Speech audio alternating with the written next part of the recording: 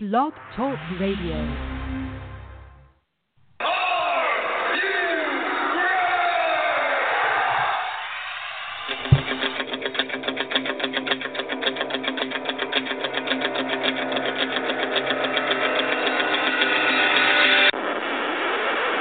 It's time for the Get Ready Show! I am the best in the world at what I do. Give me the microphone and go away! The best in pro wrestling talk. And that's the bottom line, because Stone Cold Jackson.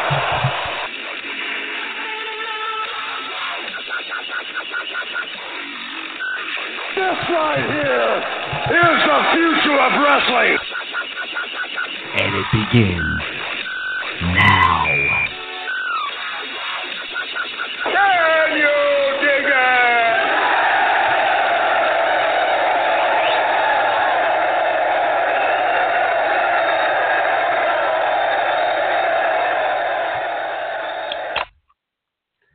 Good evening, ladies and gentlemen. You have tuned in to the Ken Reedy Show, the best in pro wrestling talk. Thank you all for tuning in tonight as we get you set for WWE's Payback.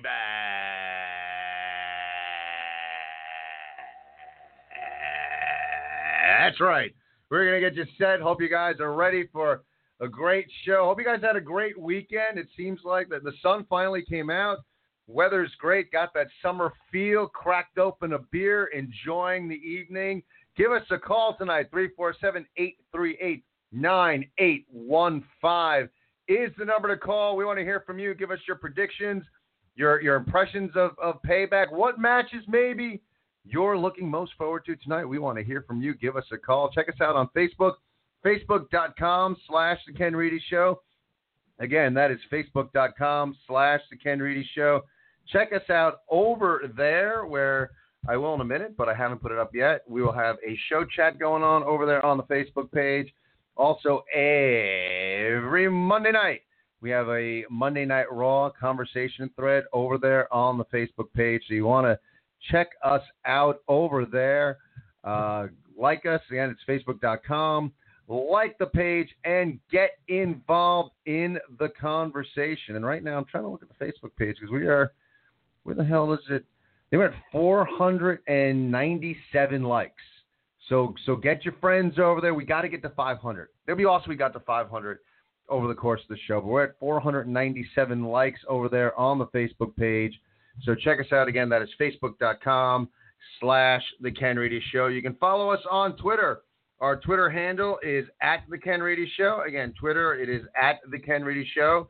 If Twitter is your thing, check us out over there. Follow us on Twitter.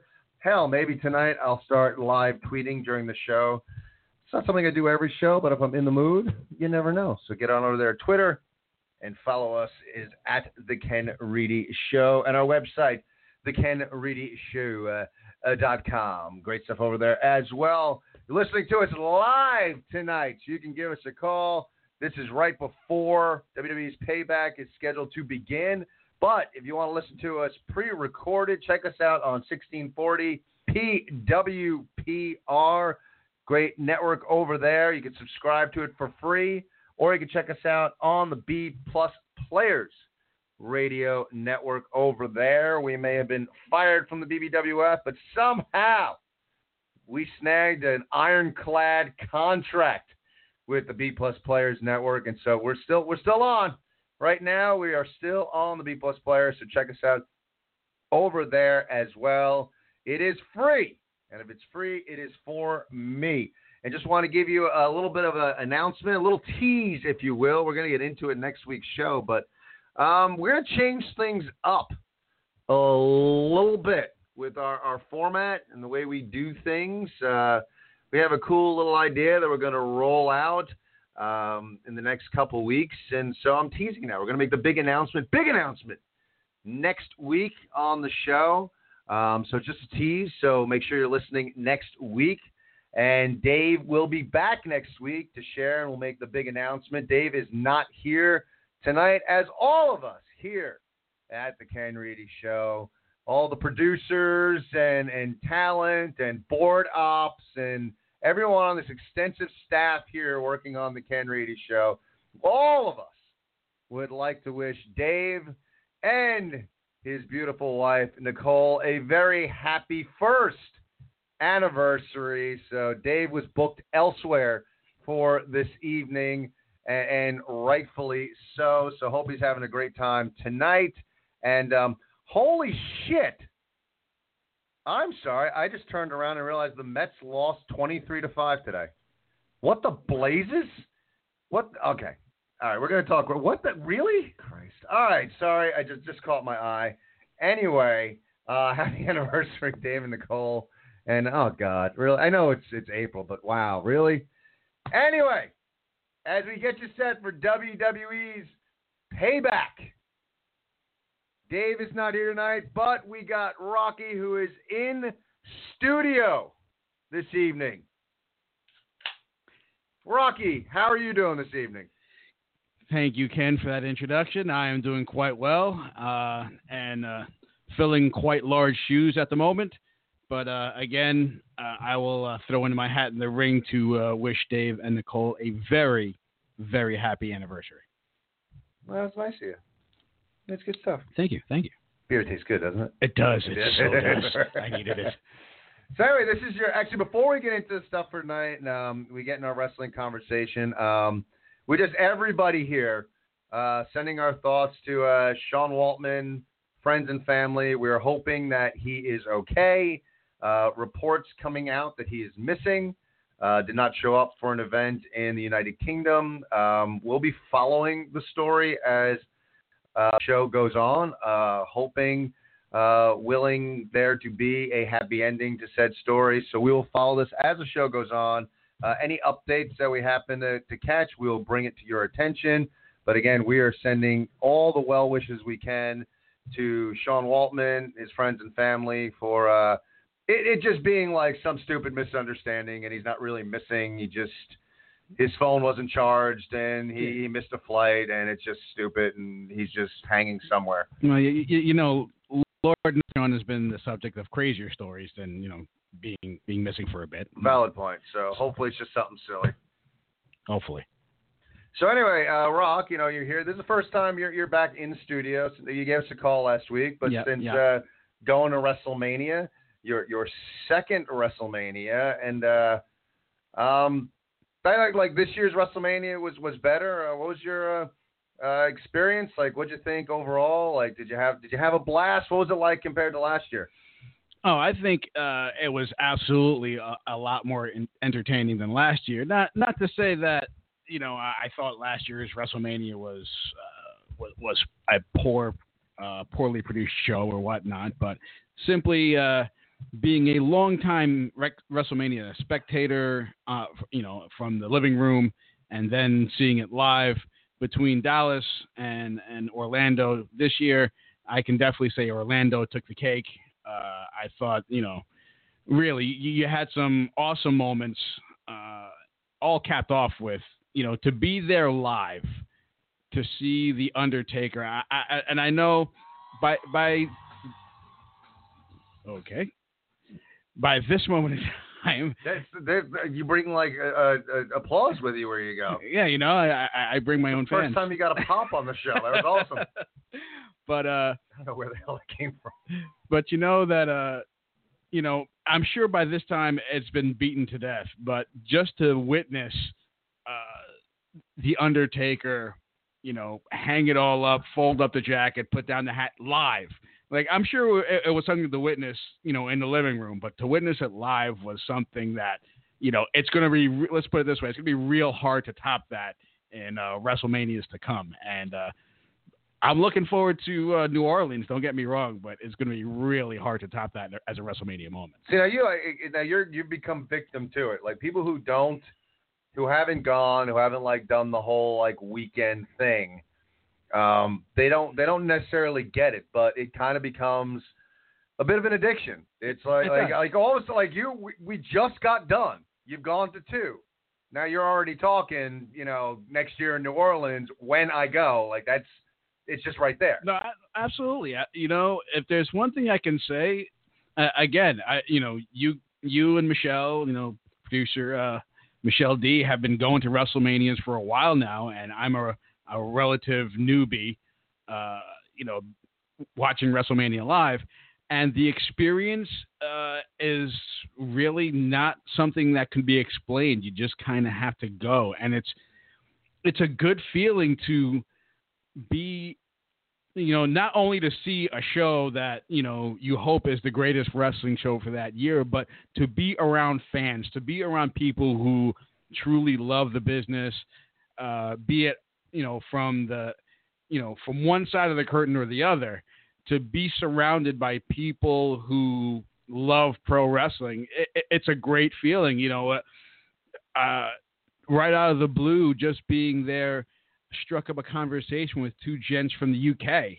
You don't get that kind of opportunity all the time. Just people from the UK, people from Europe, people from all over the place, Australia, who really, are big wrestling fans. And it simply because you hear what they're talking about, down the way, and you can relate, and it's really easy to jump into the conversation. And while, maybe in America that might seem strange to just kind of jump into conversation, but when it comes to wrestling fans, when you hear guys talk about wrestling, it just seems the thing to do. Like, oh, you guys you guys enjoy wrestling? I enjoy wrestling. What did you enjoy about the last, pay-per-view, the last big event, whatever? And to jump in, that camaraderie is really there, and it's something definitely to be experienced, when going to WrestleMania live. And that's my favorite part. The interaction with fans. It's a weird kind of not to use a comparison, but it's a weird kind of coming out of the closet kind of thing where, like, wrestling fans, you kind of, in your lives, you kind of hide it a little bit. I think when you're around the quote unquote general public, you don't necessarily admit you're a fan. I don't care what people think. But you know what I mean? Like, a lot of people who aren't wrestling fans tend to judge. So sometimes it's just better to not bring it up at all. And you get to WrestleMania weekend and, the wrestling universe takes over a city. It's, talking about wrestling, any wrestling, independent wrestling, WWE wrestling, TNA. Oh, nobody talks about TNA, but you get what I'm saying. And it just becomes, you're out at a bar and the entire bar is talking about wrestling. And then over the course of the manias that I've gone to, like, I've had conversations with people from South Dakota, New Zealand, the United Kingdom, Scotland, and that's something that nothing else in my life that I would attend would I have a chance to meet so many people from different areas of the globe. And it's so difficult for me, most of these WrestleManias, to judge objectively because it's a different vibe when you're there. You have a blast. And then when you hear people, I've been to manias where people are bashing it online. I'm like, wait, I had fun. Like I missed it. It's almost like I have to watch it again and try and take myself out of the feeling I got in the stadium and just kind of see, if I was just watching this on TV, like, would I feel like it was awesome? So it's a unique experience. I said before, even if Mania is not good, the weekend is always a blast, and I urge all wrestling fans, at least once in your life, to take in the WrestleMania weekend. So we're back from Orlando. Rocky's back, and we're in studio to get you set for WWE Payback. And, we're going to give that match-by-match breakdown as we've done. We're going to give you also Dave sent his picks because we are keeping a tally. I got some catching up to do, but we're all over 500, I think. Maybe I'm not. I'm not sure. I have to check the standings again. Let's see. I think I'm over 500, but I am in third place right now. So as of right now, when we look at the standings as far as picks, yes, I am over 5. So I am 19-17-1. Dave is 23-13-1, and Rocky is 20-16-1. So unless I have a colossal failure, I'm hoping to break into the 20s tonight. Well, yeah, like to be quite honest, a lot of this WrestleMania's picks, I went with my heart instead of my head. I think I could have did a lot better, but sometimes you just got to play that devil's advocate and really, because the one thing I did like about this past Mania is you could have a strong argument for either opponent coming away with a win in the match, and that's one of the things I liked about it. Agreed. And all that being said, I could not be looking forward to tonight's pay-per-view less than I am looking forward to WWE's Payback. I hate to say it, man, and I like to stay positive, and I'm going to watch, and I think there's some potential for good in-ring action, but there is. The build, the superstar shakeup coming out of Mania, I don't feel they really capitalized well on momentum out of Mania. Part of it, I mean, I get it. Roman Reigns' brother passes away, and again, condolences to his family. So I get where you couldn't account for that. Would Roman Reigns have been doing more the past couple weeks? Perhaps. That all being said, I've not been totally enamored by the build.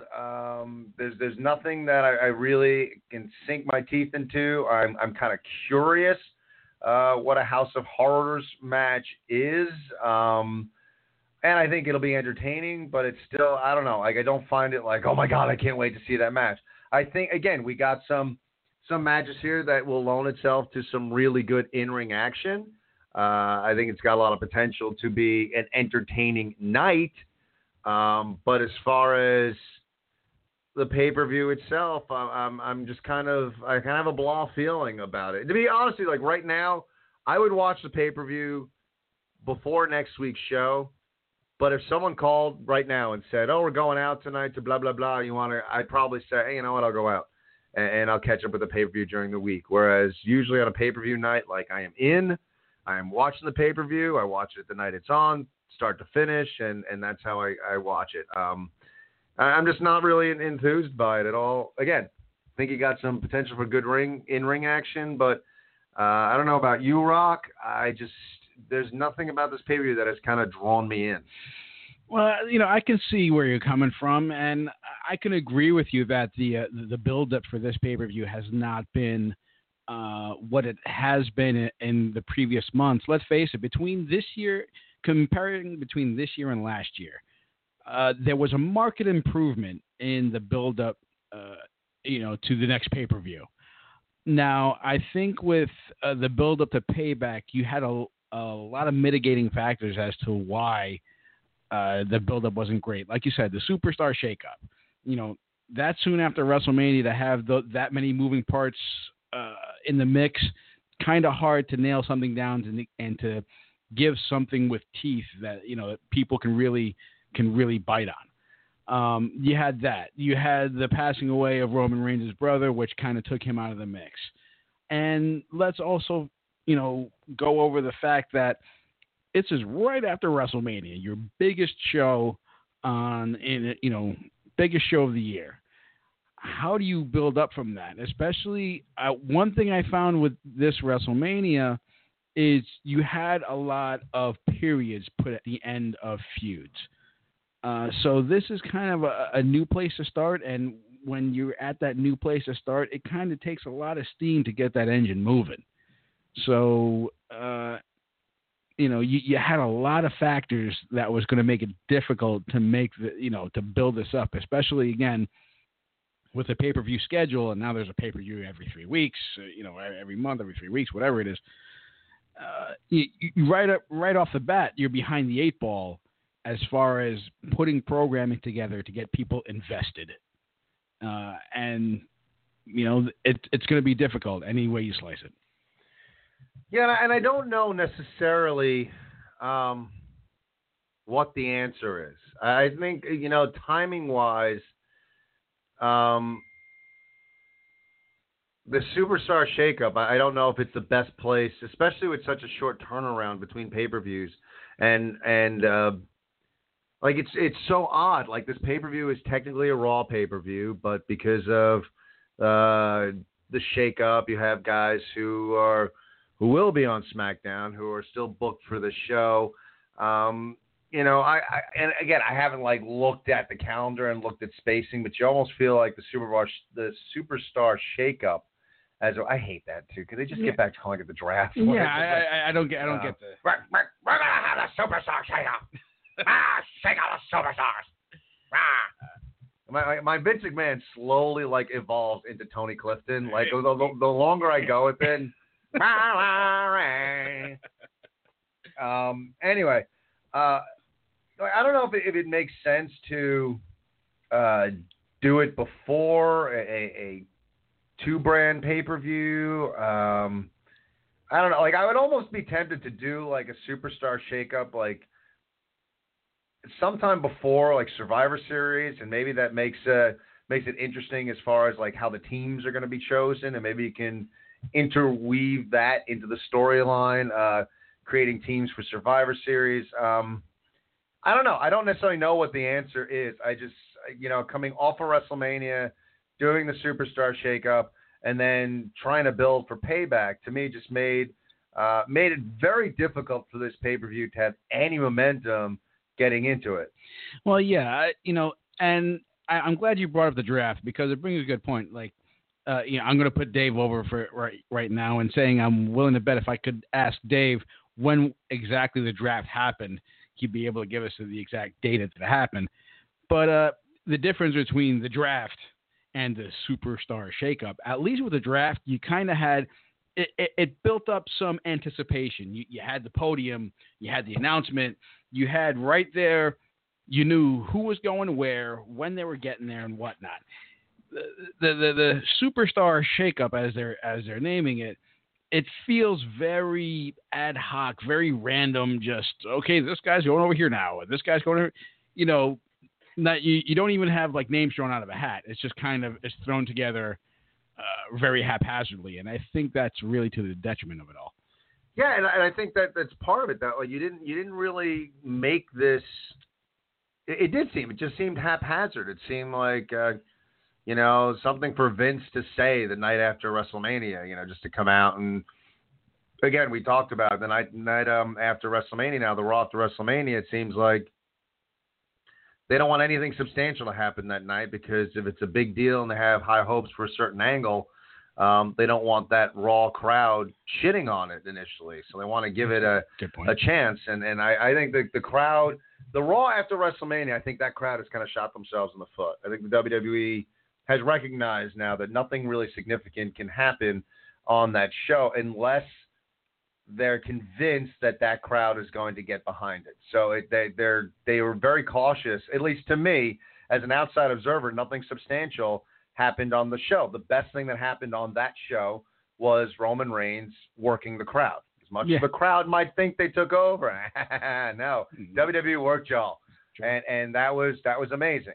But nothing really substantial happened. But Vince came out, and Vince likes coming out that night after Mania, so he said there's going to be a superstar shakeup. I just think that you could work it better in a storyline, like you said, make it more official. Hell, man, I think with the network and with the idea of like new programming and doing things out of the box and everything, and since they've started off this, having GMs and everything and the brand split and all that other good stuff.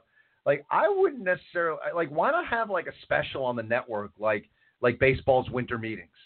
Like, I like not something like – don't give me, don't give me ESPN's coverage of the NFL draft. I don't need, like, days of, like, Shane and Stephanie negotiating, like, who's going where. But, a half-hour special with some of the bigger names, maybe guys, like, working out trades, like, I'll give you a tag team, like – I'll give you a tag team and a singles guy for Roman Reigns or, stuff like that where you just kind of, like you said, give it some validation, give it add some storytelling to the mix, something like that I think would make it a little more interesting. Well, hell, if you want to go that route, I challenge you you could take it one step further, especially when you announced, Kurt Angle being the new GM of Raw and you have you have two GMs who are beloved, and Kurt Angle and Brian and Daniel Bryan. Bring an element of user interactivity. Put up the names. These names on Raw and these names on SmackDown are up for grabs. And if you want, if you want Roman Reigns, call in your vote. Where do you want Roman Reigns, Raw or SmackDown? Go and give that. Just like in those stories, you having GMs that want to give the people what they want. And you can get the fans into it.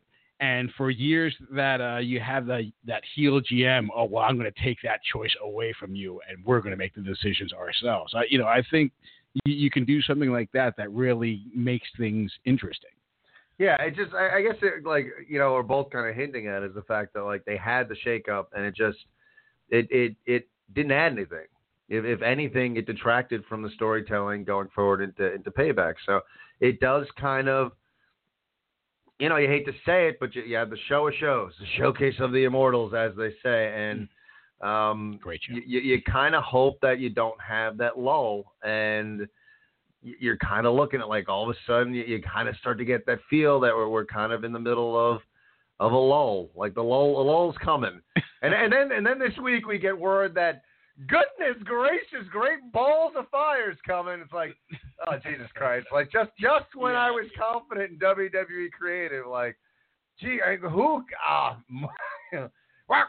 call it great balls of fire. I can only imagine that, just as they kind of had to build up to Undertaker's retirement, this could be the sign, could be, albeit it's a very silly sign, but this could be the sign of Kane's impending retirement afterwards. He is about to go to pasture. It's a good point, man. You think they'll get Jerry Lee Lewis to do the theme for that? How can you have a pay-per-view called Great Balls of Fire and not have that be the theme? That's true. Have someone redo it or something. That's just gonna happen. It is. We're gonna have Metallica do a Great Balls of Fire. Goodness gracious, great. Well, it's a horrible Metallica. Yeah. But I don't know. James Hetfield is not impressed. And I don't know. I mean, I look at it's like you just want to.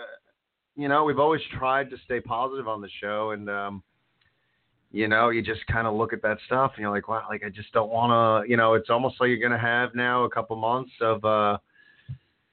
Not really being too happy. This past Monday Night Raw for a go-home show. And you feel like you're going to get a bit of a lull until you start in the road to SummerSlam, and then you'll start getting a bit of a build again. Well, again, to their credit, you had a lot of guys who really they turned it up to 11 during WrestleMania. They went in with everything, both feet. And now it's kind of, it's Payback. It's supposed to be fall off in the results of WrestleMania, but it's also a little bit of recovery, for everyone involved. And one can only hope. Like you said, there's potential, a couple of matches on this card, Seth Rollins, Samoa Joe, Roman Reigns, Braun Strowman, Owens and Jericho. You have a couple of matches, Bayley and Bliss. It's not that they're bad matches, but let's just put it this way. They're going to take a lot of work. They're not going to take just their normal matches to make this pay-per-view work because, normally you have that build-up behind you to make everyone hyped about it. And this, in this case, you don't have that. So really it's going to take some superb storytelling on the part of these competitors to be able to make this pay-per-view fly. Yeah, and to what you're saying, the three matches that I look at that have that that payback, the WrestleMania fallout kind of feel to it is Orton, Wyatt, Owens, Jericho, and Neville and Aries.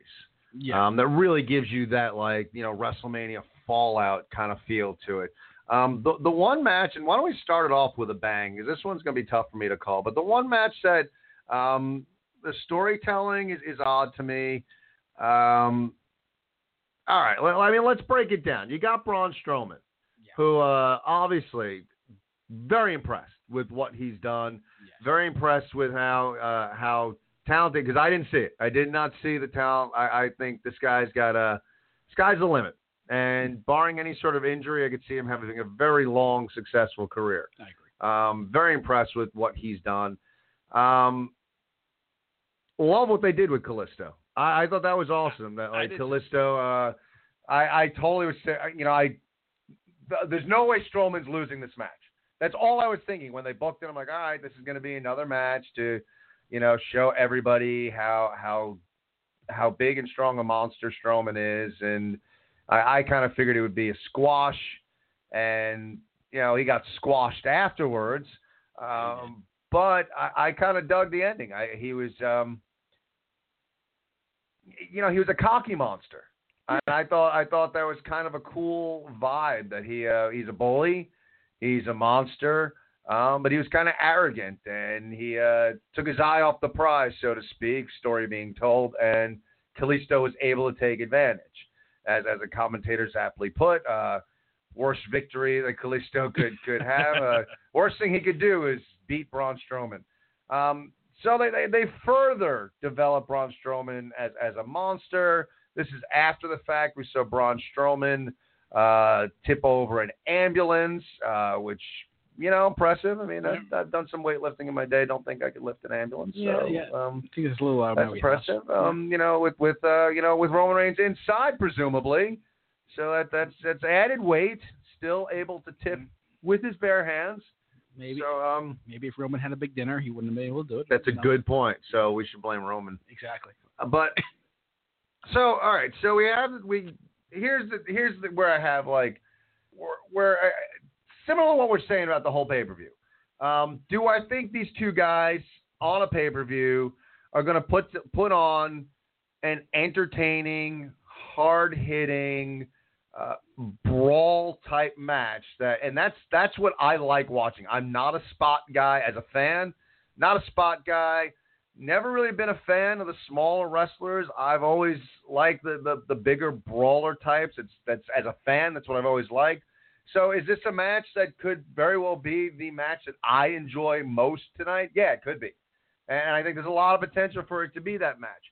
However, here's my issue with it. So we had a program already with Roman Reigns and Braun Strowman, with Roman Reigns coming out on top. Which, again, the story being told, as we talked about here, big unbeatable monster, bully, seemingly like nobody can beat him. Our hero comes forth and thwarts the evil-doing monster and is victorious. That's the story. The unbeatable monster, the hero beats him. Story is old as time.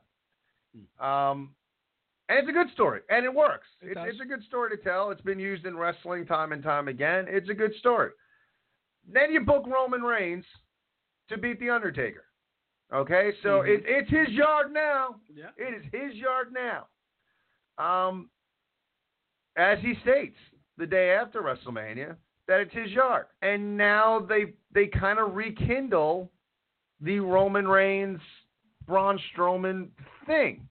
And they rekindle it in a way that they're telling the same story. True. The unbeatable monster destroys Roman Reigns, has to go to the hospital, but just wait. He's not going to get to the hospital because said monster is going to tip the ambulance over, therefore causing greater injury to our hero.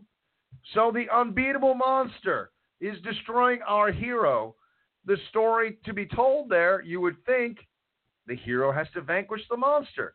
But are they going to do that again? And a loss for either guy is not good now. I'm not saying, I'm not one of those guys like, oh, you're burying Strowman. Because both these guys have long careers ahead of them. And a loss here is not necessarily burying anybody. True. But I don't think it does anybody any favors losing tonight's match. So it's intriguing to me because you have one guy in Braun Strowman who's a monster, who's in the process of being built up to be the monster in the company, the guy that just destroys everybody. But on the other side, you got the guy beat The Undertaker at WrestleMania and retired him, and this is his first match since then. His first pay-per-view match since then. I don't know. It's like when I look at like which way to go in this match, it's interesting, and I guess in a way, per my usual logic, if I'm stuck on a pick, then I guess on some levels it's good because I'm guessing. But there's a lot of like permutations and things floating around here in this matchup that makes it really difficult to pick. And I'm not going to pick it yet. I don't want you to pick it yet, but like your thoughts on this story and the history that's gone on between Strowman and Reigns. Well, yeah, it's a very interesting story being told, and I got to give to dial back a little bit. I got to definitely give kudos to the writers when they booked the Strowman-Kalisto match. Because like you said, the general thought was, Kalisto's going to get swatted like a damn fly.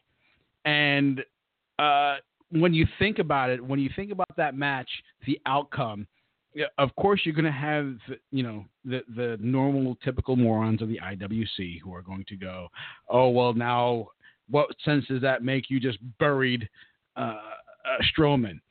But, for a match where Strowman looked strong throughout, as obviously he should have, and for Kalisto to stand up for himself and actually get the W through insurmountable odds, he got destroyed afterwards, but he still picked up the win. I think that match furthered both characters, and it's nice to see when the writers kind of nail that. And I think with that match, they really nailed that result of furthering the Strowman character and furthering the Kalisto character. I don't think there was any loss in that match. Now, ahead to Strowman and Reigns. You know what? Yes, this story has been interesting. It's been going on for a while. Reigns being the unstoppable force to Braun's immovable object. And like you said, and I hope it's true, I think these guys have long careers. Like, in my estimation, I'm one of those guys that I do enjoy the heavyweights. I'm more of a, Baskin-Robbins guy. I like all the flavors. I like the big guys. I like the technical guys. I like the lucha stuff. I like that little bit of everything. And these guys definitely fit the power. We are going to hit each other with everything in the kitchen sink type slot. So, in my estimation, again, does a win favor either of these guys? Or I should say, should a loss does it work for either of these guys in their current story? It's hard for me to say, either of them can take a loss because they're both very heavily. Obviously everyone's not happy with how much Roman's getting pushed and whatnot. But you know what? He's getting pushed. I'm not one of the Roman Reigns haters. To me, it's silly that everyone loved him in the Shield and loved what he was doing. And then like one or two bad promos, and all of a sudden he is the most suckiest wrestler on the planet. Okay, granted, when he started out, he wasn't as great on the mic as he should have been. The fact of the matter is he was never the mouthpiece of the Shield. He was the big guy. And he filled that role very well. And everyone was very happy with the role he played. And to his credit, I'm sure that when they thrust him in that, okay, we want you to be the guy, in some ways he wasn't ready for it. And I think you saw that, especially with his mic work. Now, has his mic work gotten better? Yes. But even though it's gotten better, you're not going to have everyone on board with it because they've already had that mindset that, this guy's terrible. We can't watch him. And then you look at Braun Strowman. Obviously he's been a monster from day one. It's hard for someone of that size not to be a monster. Not that big a talker. And let's face it, he's still not that great a talker. But when you're that size and you're playing the monster role, you don't have to be. You can say, ugh, hit. And the character works. Can he please do that? I hit you. When you're that size and you look like that, you can say stuff like that, and the angle still works very well. But he demonstrated his ability in the ring, not only to be a monster, but to actually wrestle. And he's been getting, baby steps, but he's been getting better on the mic. So I'm dancing around my pick for the night. I will give my pick later, but I think this rivalry will have legs for some time. I'll just leave it at that. And honestly, to that end, it's weird. Like, I'm going to go out with a definitive pick here. There's part of me that thought about going no contest in this matchup. It's just so all right. I'm going to pick Strowman in this match with the idea of Reigns got him the last pay-per-view they wrestled at. Strowman, yeah, so you can build a trilogy. You can build something else going forward. There's still part of me, though, that's really thinking, God, like the guy who just retired Taker is going to lose at Payback. It just really, that's just sticking in my craw. Like, how do you do that? Like, how do you go in that direction? But I don't know. I just don't. It's a tough pick for me, but I'm going to go with Strowman. But I'm literally at like a 51%, 49% kind of place. I shouldn't even say that. It's like 50 point something, and I mean it's so close for me.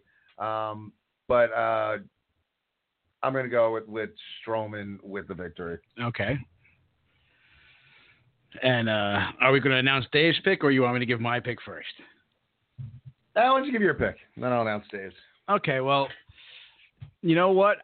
I have to admit that when we started this discussion, and well, actually before the show, I had this pick, locked in my head. But listening to you and a couple of the points you brought up have caused me to change my pick.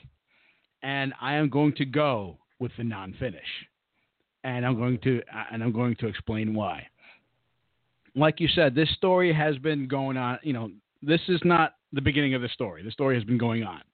And if we all remember, the first time it happened, Roman went over on Strowman.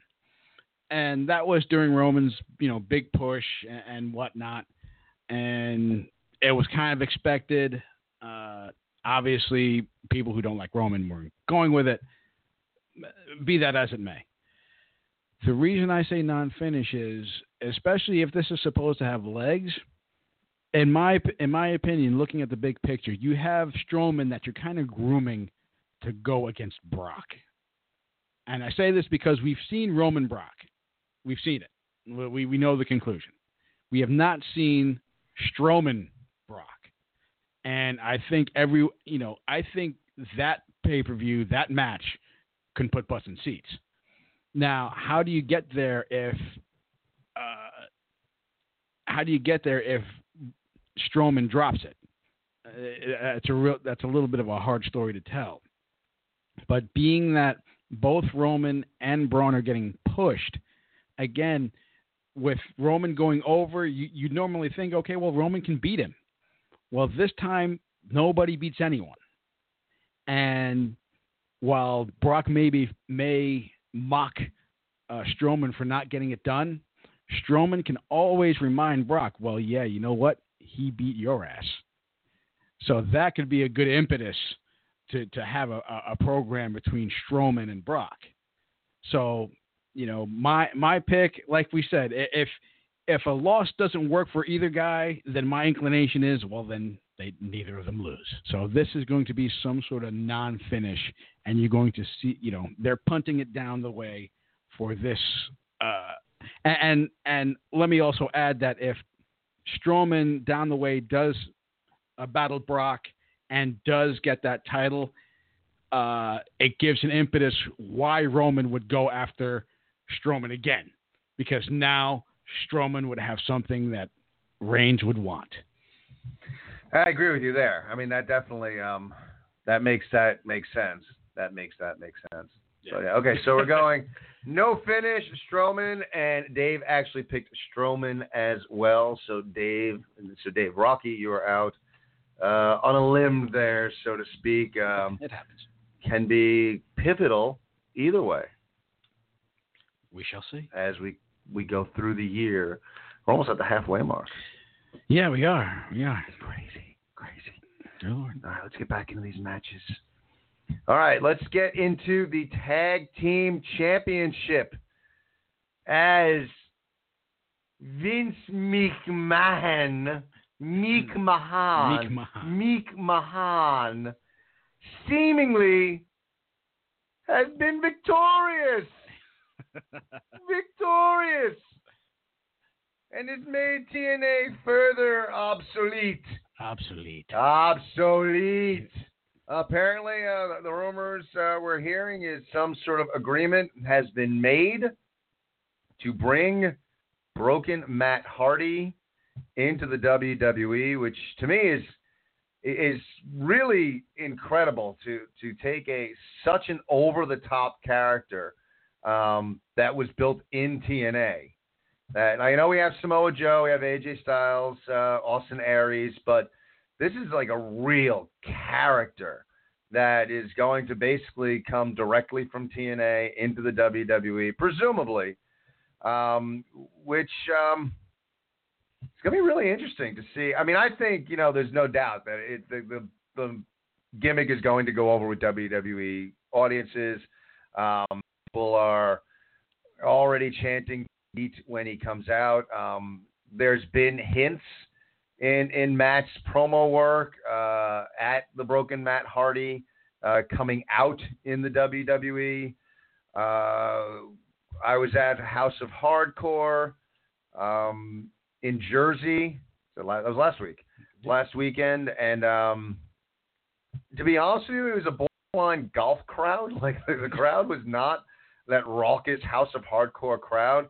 The crowd was probably at its loudest when Matt Hardy came out. I mean, Matt Hardy came out, everyone's chanting delete, everyone is into it. It's you know, we know wrestling fans love to chant. They do. You know, putting your hand across your body and just yelling delete. I mean, that's just you know, it's borderline as big as the yes chant was. You know, I mean, you see, you know, I mean, when you see a sea of people, just hands going up and down, going yes, yes, yes. You know, at WrestleMania, when the Hardys came out, I mean, you saw 70,000 plus hands going across their really 70,000 fans, arms going across their body, chanting delete. I mean, it was, you know, I don't think it's hyperbole. I mean, it was borderline right there with the yes chant. I mean, it was something else to see that many people chanting something that was not built in the WWE. And to that end, if this is all true, and this is where my pick for this match is I know I'm taking a chance here, taking a chance with this matchup, but I'm going, no, wait a second. I picked first for the last match. What are your thoughts on the Hardy Tag Team Championship match tonight, Rock? Well, let's see. As far as my thoughts, again, I heard the same rumor that WWE had secured the rights to the Broken gimmick, and I wholeheartedly agree with you. The gimmick, you know, I know that there have always been those articles and reports that Matt, you know, always felt a little under the shadow of his brother Jeff, and this Jeff was deemed the more of the risk taker and all the flash and popularity that brings. But I think Matt really found his stride with the Broken gimmick, and absolutely, I think you're gonna hear fans chant delete for many years to come. If Matt is wrestling or if Matt is just on the sidelines, as long as he's out there, you're going to hear delete. That being said, with this match, you got to find some way. If you have the gimmick, you got to find some way to introduce what breaks Matt Hardy. And in my estimation, like when we talked about the WrestleMania, the tag title match at WrestleMania,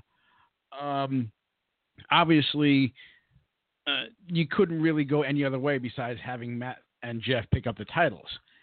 But the reason you couldn't go any other way is if you're going to introduce the Broken gimmick, the way you break them is to take away the thing that they most desire, which would be the tag team titles. And Cesaro and Sheamus are already a proven commodity. They've already had the belts. They know what it's like, and they could very well be transitional champions for all we know. But I'm foreshadowing what my pick is. My pick is that Cesaro and Sheamus defeat the Hardys in order to break them and come away with those tag team title belts. So you see the journey of Broken Matt and Broken Jeff to reclaim their belts. And I'm right there with you. That was exactly where I was going. We know it's a character. We know it's wrestling. And it's interesting because, you're right. Jeff has always gotten more than notoriety. And I think because of the fact that Jeff it seems more physically gifted than Matt is.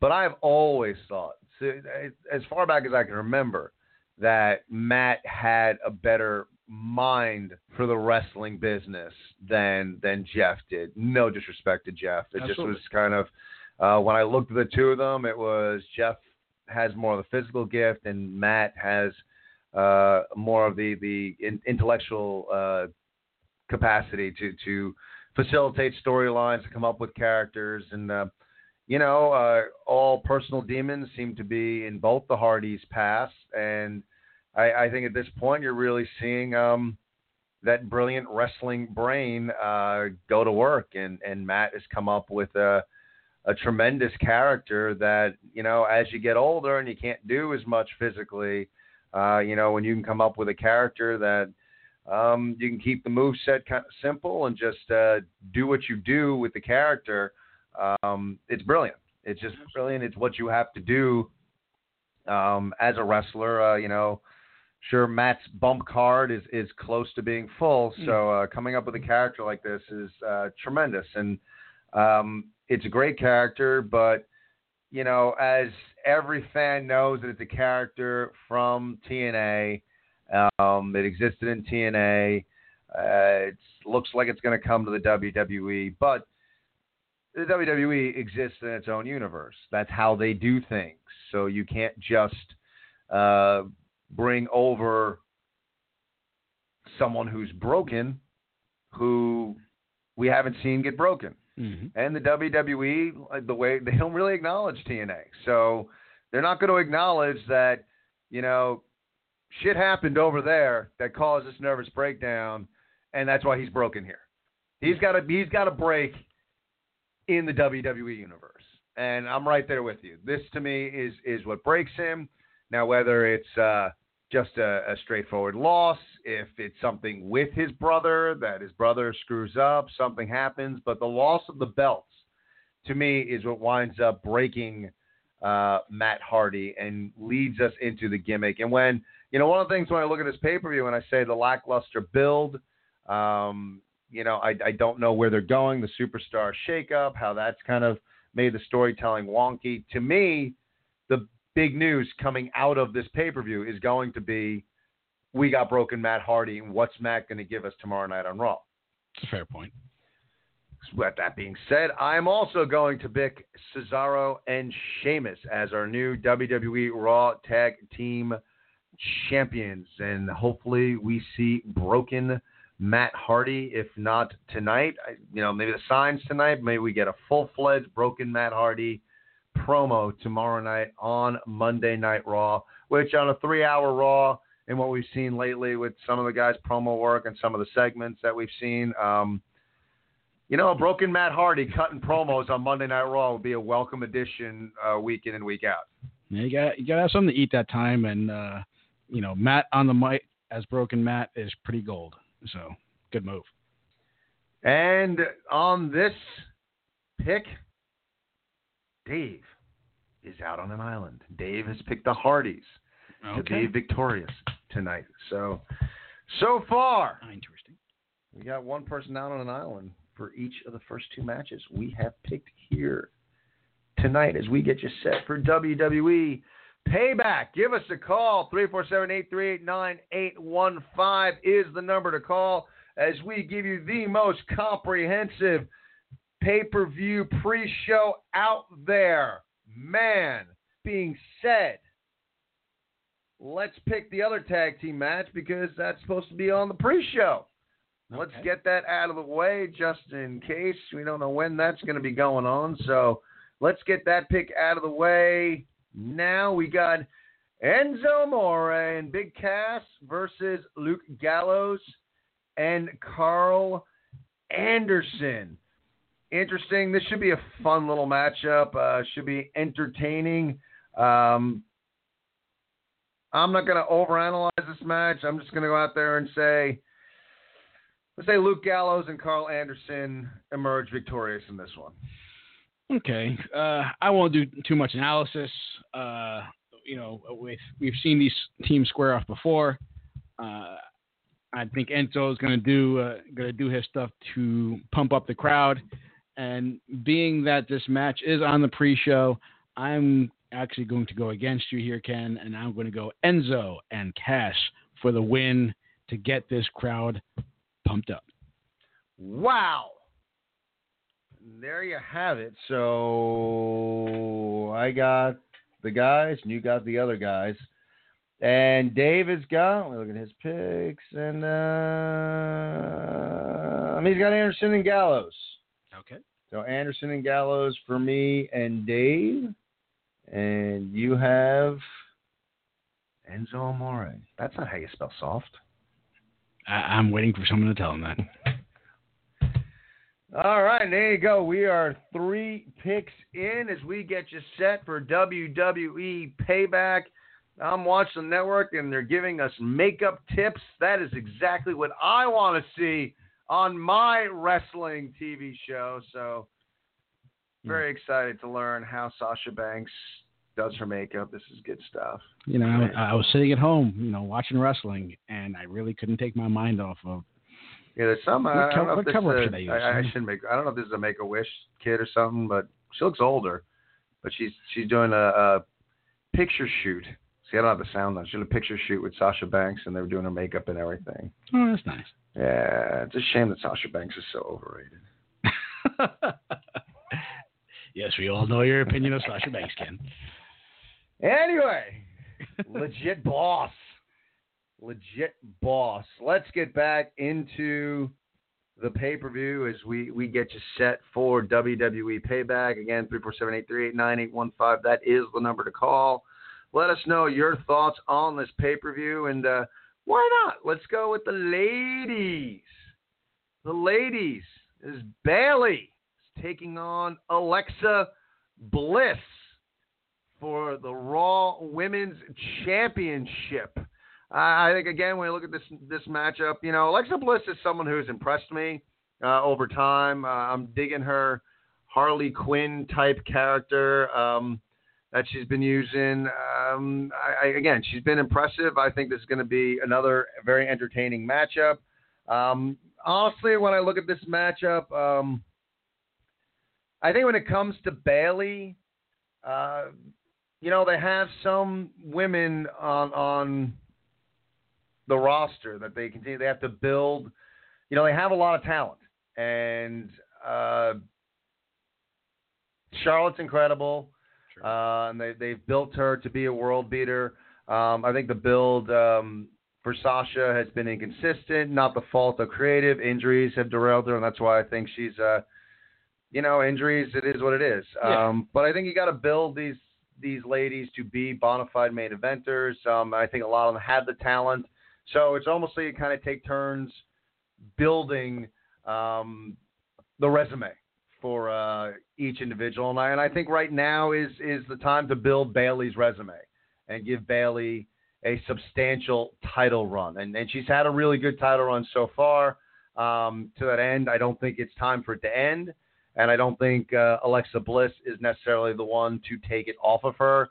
I think this continues to build on Bayley's resume, and she emerges victorious. And I don't think Alexa Bliss loses anything here. I think Alexa Bliss has got a lot of potential, and I look for big things from her moving forward. But for tonight, ladies championship match, Bayley emerges victorious. Well, and that, Ken, I am going to agree with you. I think both Bayley and Bliss are very, very good competitors. I think they have built their characters respectively into, great characters that, again, neither of them are going to suffer that great from a loss. But that being said, I like this Bayley title run. I think she does the belt good. Not that Alexa Bliss wouldn't do the belt good. She did the SmackDown Women's belt some justice.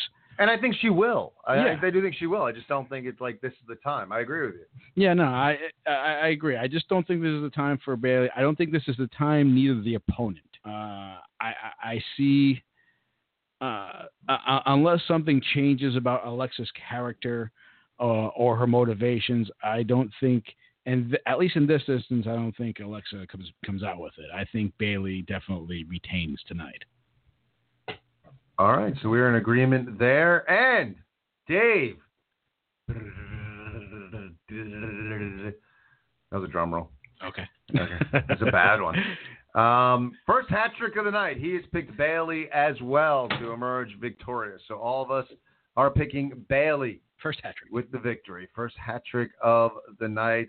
As we stated earlier in the show, we are following the story.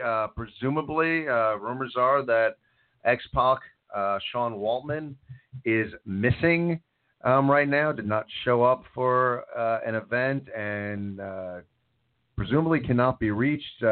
We are trying to get some further information. If it does come to us, we'll be sure to get it out to you as soon as we hear anything. But just to let you know that I have not heard anything as of yet.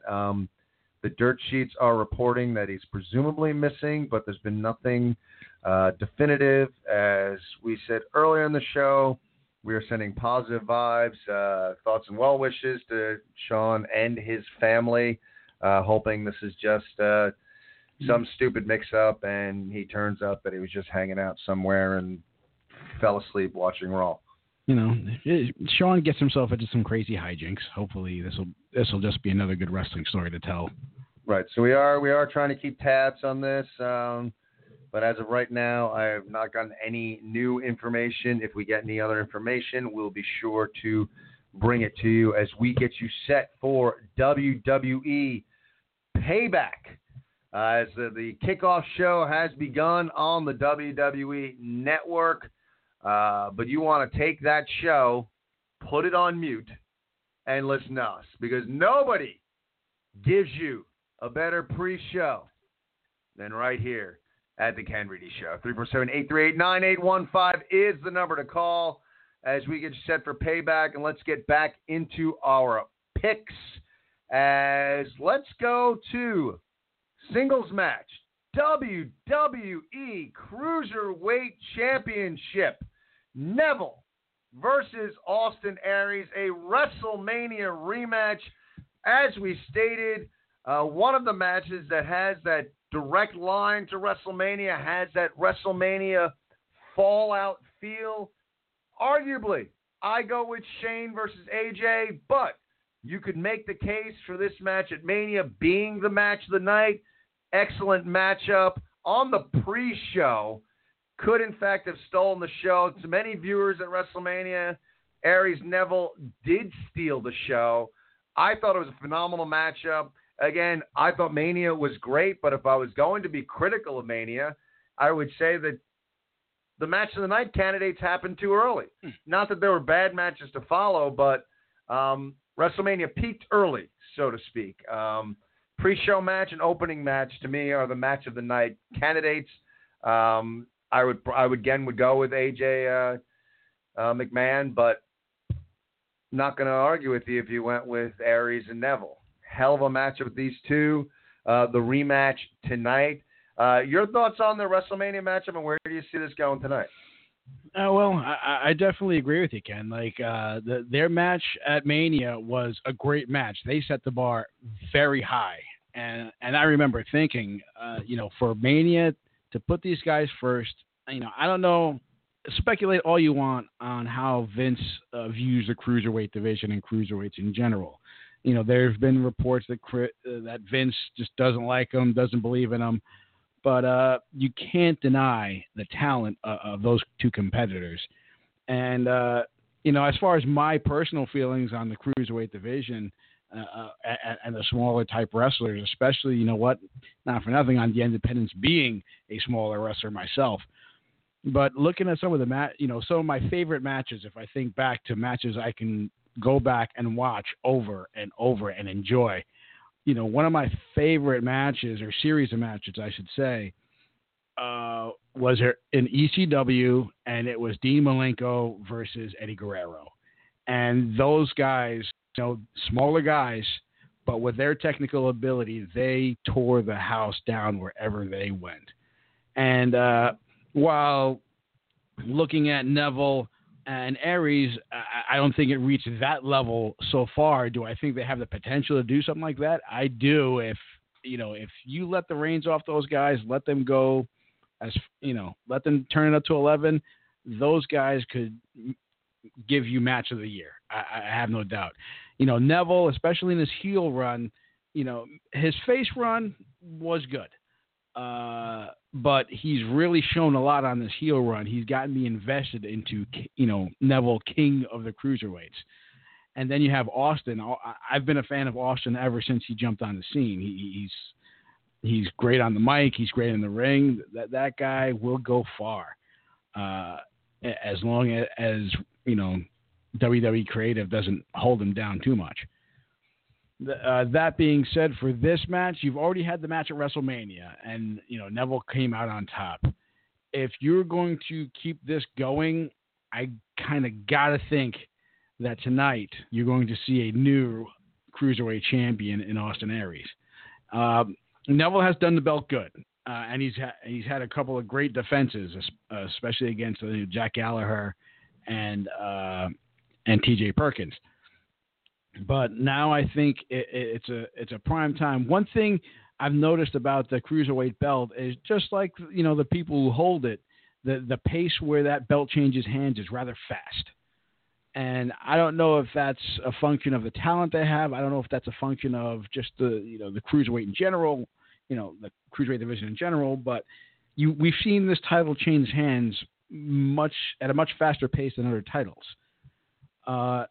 If it changes hands at this juncture, do I think that's detrimental? No, because again, you have two great competitors, and do I think that this rivalry, win, lose, or draw, does this rivalry still have legs? I think so. I think even if the belt changes hands, you're still going to have at the very least a rematch, and a great rematch between Austin and Neville. So my pick is Austin Aries grabs the belt tonight. And I'm going to get in my pick in just a minute, but and still looking for more information. But on PWP, Powerhouse Nation, they have articles and major news on wrestling and MMA. They have just tweeted, so happy to hear that at The Real X-Pac is okay. Hope he overcomes whatever he's going through. And they retweeted a tweet from one Kevin Undergaru, who says, everyone asking about our At Tomorrow Show co-host and more importantly, friend to at Real X-Pac. We spoke. He's dealing with issues, but is okay. He'll speak soon. So whatever he happens to be going through, we wish him the best, but glad to hear that he is okay. We'll continue to look and hopefully get more confirmation on that. But as of right now, it looks like what we're seeing on Twitter is that X-Pac is going through something, but he is okay. So we are very happy to hear that as we transition back into WWE Payback. And I think this rivalry between the two of them have legs. And one of my when I talk about not being the biggest fan of cruiserweights and that style, one of my biggest, I'm not a big spot guy. And one of my issues with spots is a lot of times they don't make sense. A lot of times it seems like workers are trying to just get their spot in. What I like about both these guys, and especially Neville since he's turned heel, is the spots matter. Yeah. And Neville is still a quote spot guy, but he's a more aggressive spot guy. Like the spots seem more physical and they're just more hard hitting. And he's, I just like what he's done with this character. And it just goes to show you that if beforehand, if someone asked me, you know, what do you think of Neville turning heel? Like, what do you think? I'd be like, no, the guy barely can carry the character he's got now. Like, no. And I would have been 100% wrong. Yeah. So you look at, you never know, you know, what talent might be lurking underneath. And I love the character. I think it's great. I think the cruiserweights need it. And Aries is in that same kind of category. That Aries, his spots matter. And his spots look like they hurt. And it makes sense in the context of wrestling. And we've joked off the air about certain matches we've watched where gifted athletes. I mean, I'm taking nothing away from, but watching them kind of like throw a couple of quick punches just so they can run to the ropes and come off it and give a spot. And you know, the person's opponent is seemingly stunned by this flurry of punches, so they're standing still for the spot that's about to come. And we've said it, like, the punches, like, they would have no effect on a grown-ass man. Yeah, they look like they're playing tag. Yeah, and it's just like, you know. Tag, you're it. Tag, you're it. Tag, you're it. And it's just, for me, like, and I get it. Some fans dig that stuff. And then if that's your gig, cool. Not for me. Like, I like the illusion of two guys getting in a ring to presumably beat the shit out of each other. You know, that's kind of what I want. Much like the heavyweight championship match last night, or yesterday. It was on at 4 o'clock in the afternoon, between Anthony Joshua and Vladimir Klitschko. Those two guys got in the squared circle to beat the hell out of each other. And for 9 rounds, they did. It was one of the best heavyweight fights I've seen in a long time. But that's what wrestling is. Even though it's supposed to be a work, to me as a fan, I want to see two guys getting in the ring to beat the hell out of each other. Yeah. That's what I want to see. That's the story I want told there. And my biggest gripe with a lot of cruiserweights is it doesn't look like that. It looks like, I got in the ring to do flippies. That's why I'm here. I'm not going to beat you. I'm just going to do a cartwheel and then a backflip. Yay! And what I like about these two guys is that their spots matter. Yeah. They look hard hitting. And they both look like they're trying to win. And when they pull off a spot or a flip or whatever it is, they're doing it to win. Yeah. Everything is systematically placed in the match to make sense. Yeah, not trying to look like the Flying Melendez. Yeah, exactly. And I think both these guys, you know, I mean, Austin Aries has been around for longer. You know, once if he had to retire early, I would say get him into developmental yesterday and have him work with the other cruiserweights and don't just be doing flippity doos. Like, make them make sense. And that's what I love about Aries. I love watching him work. I think this could be a very fun program for a chunk of time. In fact, in this matchup, I would not be shocked if we do have another no finish, depending on if there is a no finish elsewhere on the card. I think we could have a no finish. I also think we could have – I'm picking Austin Aries. I'm not picking Austin Aries. I'm picking Austin Aries. I'm picking Austin Aries. I got confused there for a minute. I'm picking Austin Aries with the victory. Would not be surprised if we have a victory from Aries, but maybe he doesn't win the championship. Maybe we have something wonky there. Maybe we have a DQ, a count out, something to continue this rivalry. But I think the individual's hand that will be raised victorious will be Austin Aries tonight. Yeah, I definitely agree. And the one thing I like how you pointed out, you know, with Austin, you know, potentially teaching the other cruiserweights, you know, about being a cruiserweight. Because when you look at Austin Aries, like, he does spots, but, you know, what's my big finish? Discus forearm. It's like, oh, okay. You know, anybody can do a discus forearm. Yeah, I know, and I do it better than anyone, so shut up. Exactly. And I think that adds, like, credibility to everything else he does, because the simplicity in his finisher just kind of shows he's just trying to win. And that's, ultimately,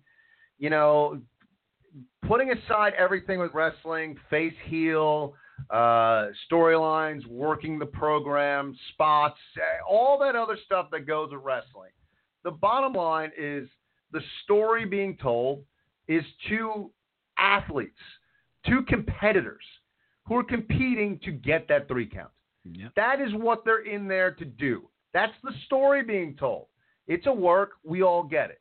But the story being told is that 2 people or 4 if it's a tag team, whatever. You get what I'm saying? Yeah. They're getting in that ring to emerge victorious, to further their career, to either put gold around their waist or to get closer to having the opportunity to put gold around their waist.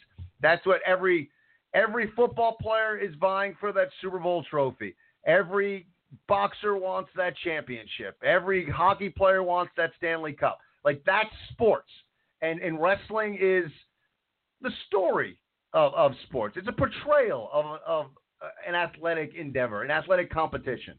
And that's what I like about these two. And I don't think we see it enough with the cruiserweights. And that's why I have a hard time getting into it.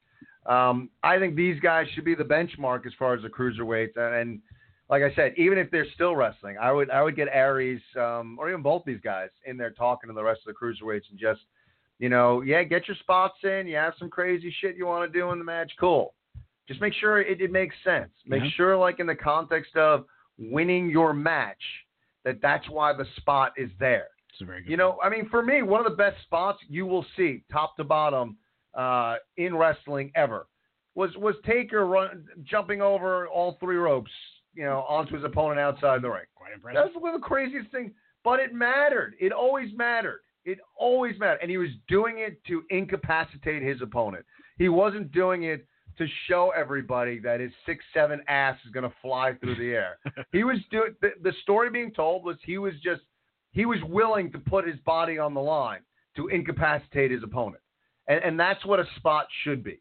I'm willing to when first time I ever saw that happen, Jimmy Snuka diving over the top rope onto Roddy Piper outside the ring. Why did he do that? Because he hated Roddy Piper so much. He didn't care if he killed himself, but he was going to kill Roddy. And that was the story being told. Make the spots matter. And enough positive can't be said for these 2 individuals who make their spots matter and tell a great story as cruiserweights. Austin Aries, victorious, maybe not with the championship, but he will win this matchup as we go to the picks of one Mr. Dave Rosenbluth. Dave has also picked Austin Aries. Oh, victorious. Second hat trick. Hat trick. Yeah. And on the WWE Network, we have Enzo Amore and Big Cass making their way down to the ring as Enzo is running around and, kind of seizing as only he can. And they're gonna spell some shit out for you. Yeah, they are going to spell some wrong, but they're gonna spell it. Either that or someone's gonna come out with some medication for Enzo. That'd be awesome. You look like you're in trouble. Someone slips him some Xanax. Tranquilizer dart. That would be awesome. We need to bring Papa Shango back. Hit him. Oh God! Hit him with a tranquilizer dart. What's the matter with Enzo? No, he's 7 feet tall and you can't teach. And you know what? The really bad thing is that would probably still be more entertaining than giving the mic to Cass.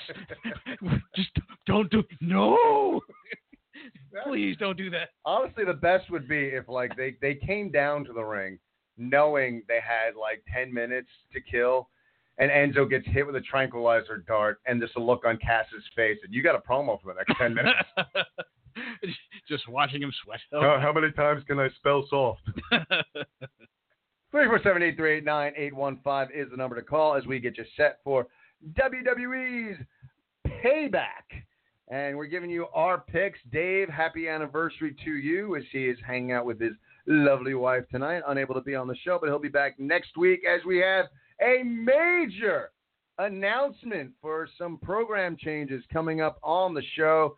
You want to be sure you hang out and listen to us next week for the big announcement.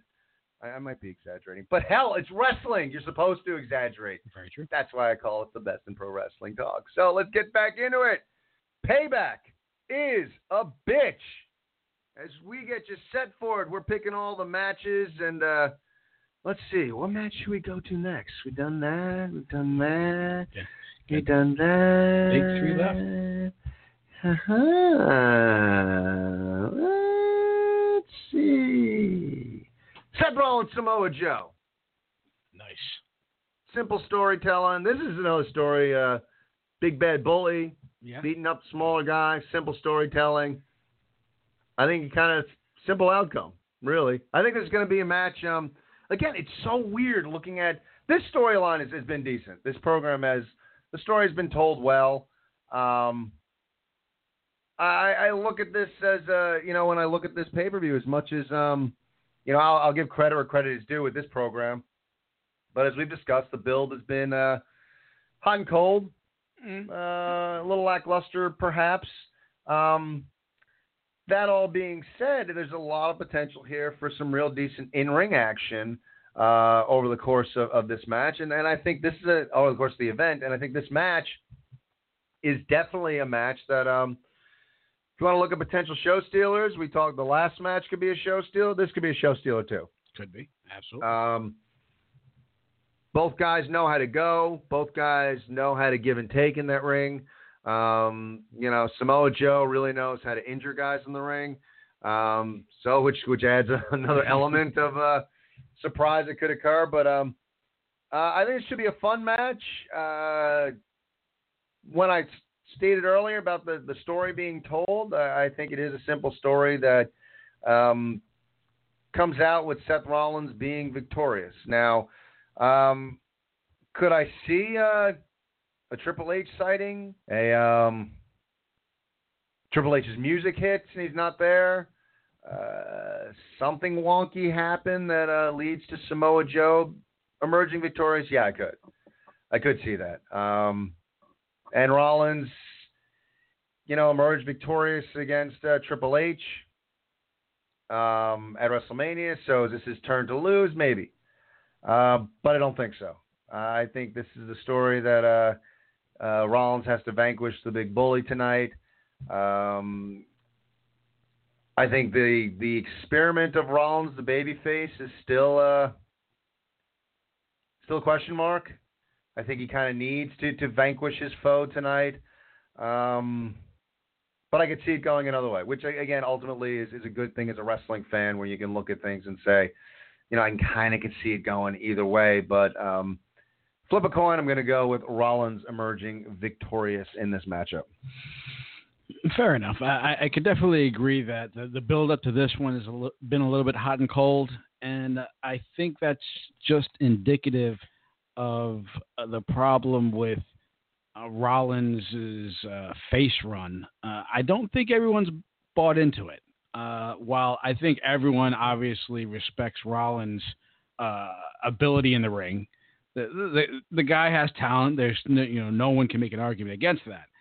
But he really made his strides as a heel, and this face run, rebuild, whatever. In my opinion, the face run has been lackluster from jump, and I really never bought into Rollins as a face.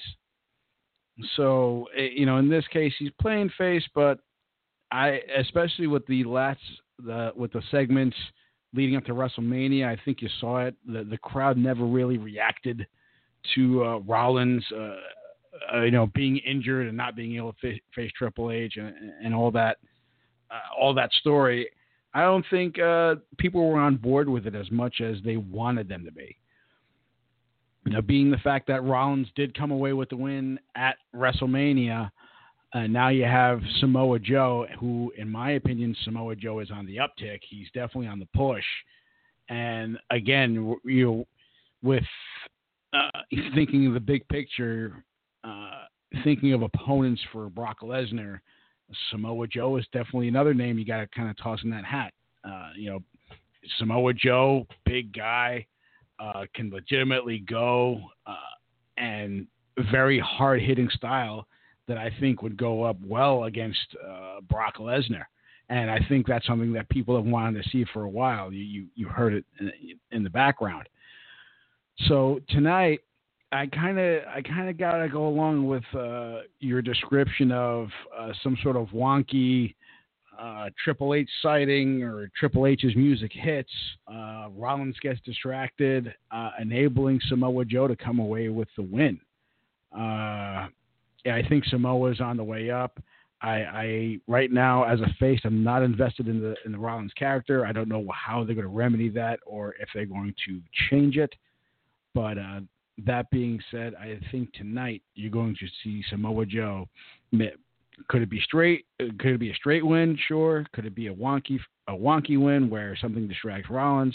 Sure. That would make more sense, especially if you want to keep that tension between Hunter and Seth alive. But I say Samoa Joe comes away with the win tonight. Wow. That was long. Wow. You're out on an island on that one. All right. Rollins is Mr. Rosenblut's pick in this matchup. A lot of islands today. Out on an island. I don't think I've been on an island yet. So I'm either going to gain a lot of ground, or I'm going to sink my chances for this year.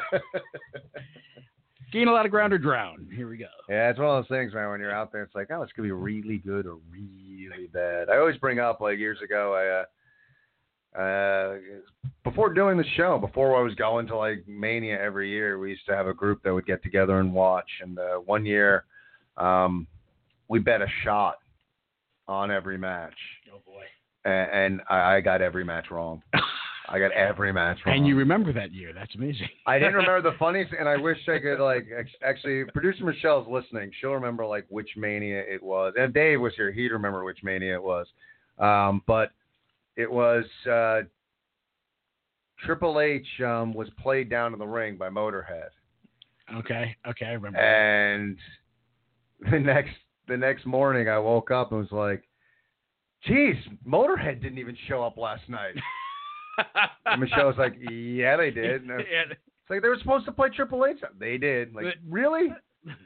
They most surely did. I think I got that match right. I think it's whoever Triple H was wrestling, I got that match right. That was the one mercy you were provided that night.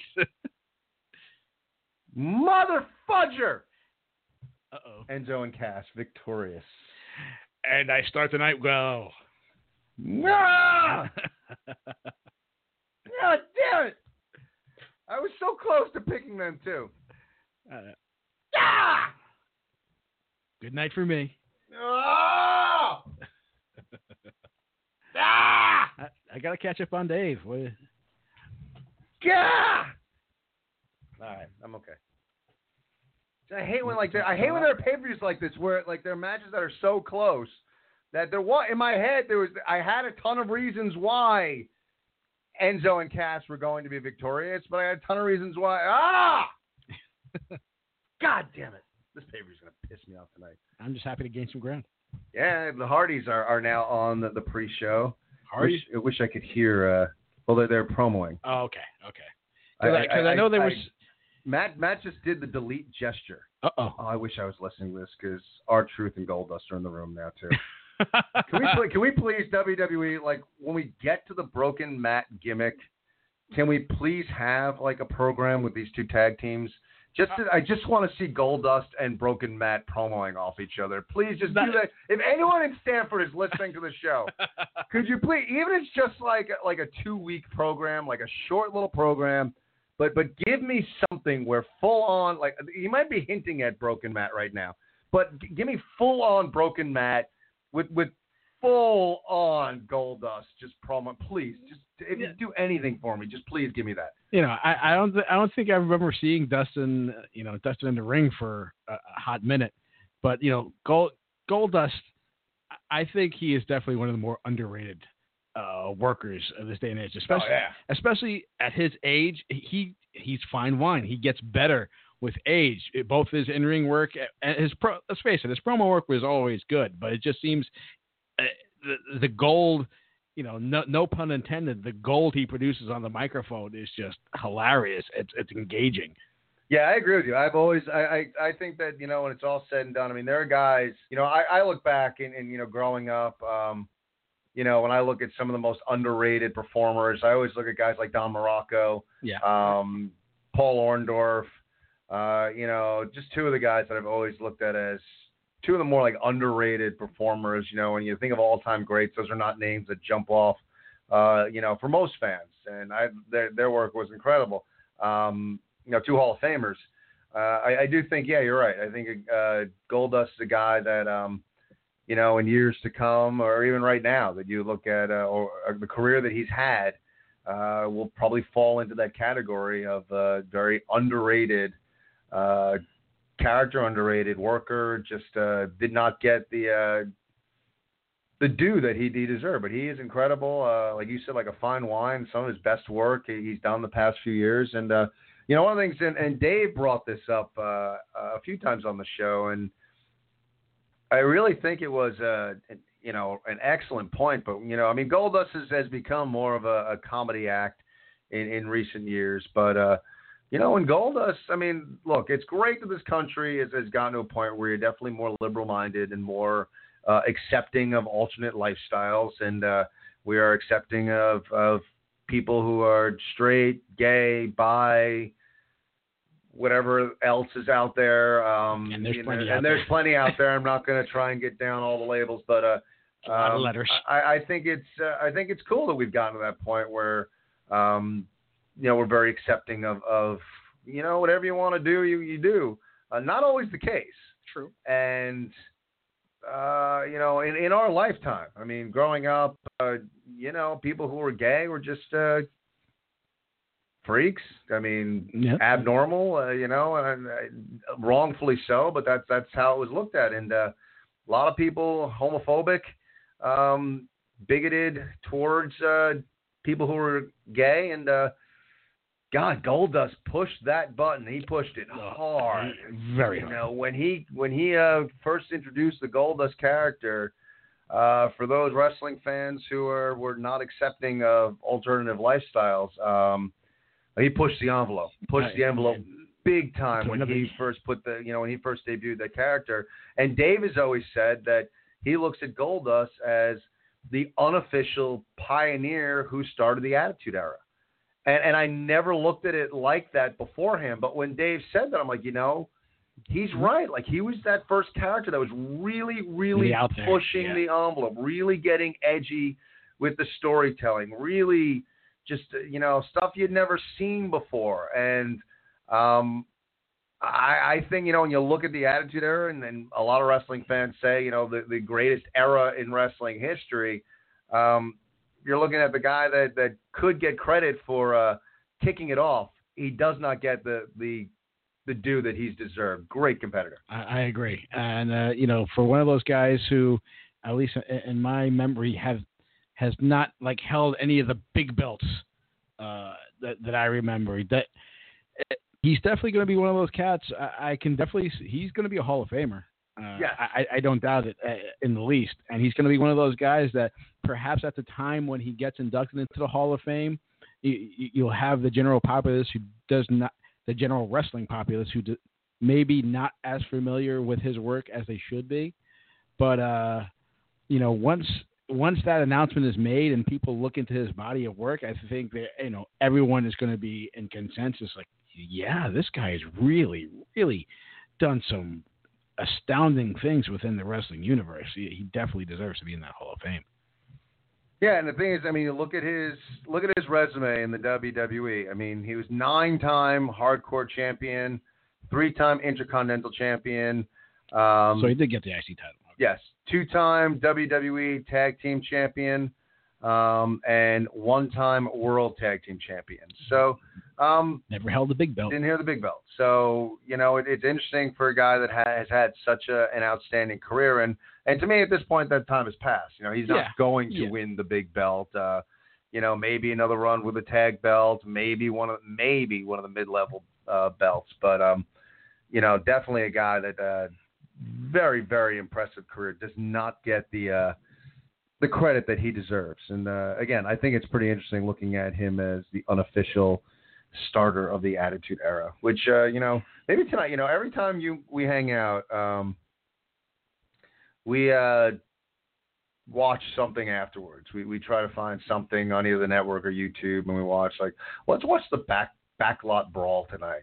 No, yeah, Roddy Piper and Goldust. That was maybe we'll watch some other things, but listen to the Bruce Pritchard podcast, and I didn't know that initially that was supposed to be Piper versus O.J. Simpson. Yeah. They worked in the Bronco chase in that match that night, but when you look at Roddy Piper, another guy who's willing to push the envelope. Very true. Very true. Let's do that. So that's the plan. Tonight we're going to watch the pay-per-view. That sounds good. We're watching the backlot brawl afterwards. Awesome. If you're listening to us tonight, give Goldust his credit. 347-838-9815 is the number to call as we give you the most comprehensive pre-show in the biz as we get you set for WWE Payback. And let's get into we got 2 matches left to pick. And it's good because you got matches. These 2 matches are definitely they have that WrestleMania fallout kind of feel to it, and that's what you want in this pay-per-view. A match we're looking at right now that I think could potentially be a show stealer. And honestly, these next 2 matches, dare I say, good match at WrestleMania, but me as a fan, disappointed in both. I kind of was looking for more out of both these matches. Do these matches deliver further? Do we get improvements upon WrestleMania performances? Who knows? Kevin Owens versus Chris Jericho. Good match at Mania. Potential show stealer beforehand. Don't think it came close to stealing the show. Good match, not great. I was expecting great. Sorry, fellas, when you set the bar high, that's what happens. We were expecting great. I don't think they gave us great that night. I kind of like how Kevin Owens has his character a bit with his appearance. I'd like to see some different ring gear, but whatever. I kind of like what he's doing right now. If Jericho wins the title, he'll be transferred to SmackDown. Interesting stipulation. It is an interesting stipulation. I mean, everything you're hearing right now, as far as scheduling and contracts and all that other stuff, is that Jericho's going to be done for a while. Fozzie's got some stuff coming out. I know they have an album coming out. I think they have a tour as well. And Jericho has said in the past that he's here to put over younger talent. So even if it wasn't all the rumors of contract and he's leaving for a while and all the Fozzy stuff, because he could do Fozzy stuff and still be around. If anyone could do it, it would be Jericho. Yeah. So all that stuff aside, I think story-wise, Jericho is there to do right by the younger talent. He is that veteran that has checked his ego at the door and is okay with losing to guys who are younger to further their career, which kudos to him. And he's done an awesome job at it. And it's good to see a wrestling veteran who's been there for a while, who is paying it forward and doing right by younger competitors. Good for him. Love what he's done. And to that end, everything is pointing towards a Kevin Owens victory. I like the Kevin Owens build. I think the Jericho notch in his belt is for him, which will give Kevin Owens a really nice run with this U.S. Championship. So Kevin Owens should be, ordering a pretty substantial Christmas gift for Chris Jericho and send it on a yearly basis because Chris Jericho's done right by him and he's pushing him hard. So I'm gonna go with Kevin Owens with the victory here. Well, ever since they started the whole Kevin Owens, Chris Jericho run, best friends forever run. Let's just face it, the program itself was gold. Especially at the time. I think Owens had finished his program with Cena and whatnot, and I think he was starting to lose a little steam. And you had the IWC that were kind of crapping on him losing steam. And granted, Kevin Owens is talented. he just needed he needed something, and Chris Jericho was that something. And I think the pairing was absolute gold. They took it as far as they could take it. The best friends, the betrayal, the whole 9 yards. It's been one wild run between Kevin Owens and Chris Jericho. Now, when it comes to this match, to me, the stipulation is everything. And I'm not quite 100% sure. I know I watched it. I don't remember. I'm trying to remember the wording. If Jericho won the title or if he just won. I'd like to say it was if he just won, because if that was a stipulation, due to the fact that I don't remember exactly what was said. Well, actually, no. I'm going to make it solid here. My pick is going to be for Chris Jericho to win, but he does not come away with a title. I think it's going to be a DQ finish, a count, whatever. If Owens may waffle him with a belt. Because the thing that sticks in my craw is that whole stipulation that Chris Jericho goes over to SmackDown if he wins. But I don't think of the belt, it's belt dependent. Because I still think this rivalry has legs. I still think that, these guys can still duke it out for the big betrayal and still put butts in seats. And I think against each other, just like together, they produce some great TV. So if it wasn't announced before, I think Daniel Bryan can pull a screwy finish and just say, well, no, I said if he won, not necessarily if he won the belt, if he won. Because I'd really like to see this rivalry keep on going. And I think it's got legs too. I just think Jericho's done. And that's kind of where I'm at, that I think that Jericho's done and Owens will be a notch in his belt. I like the fact, though, I think we've coined a new phrase, belt dependent. I like that. I think we can use that, belt dependent. Belt dependent? But I'm hoping, this is one of those matches that, no disrespect, I just, both guys really good workers, both guys unselfish in that ring, willing to make their opponents look good. This was an old school feel to this program. Simple storytelling that, it still works.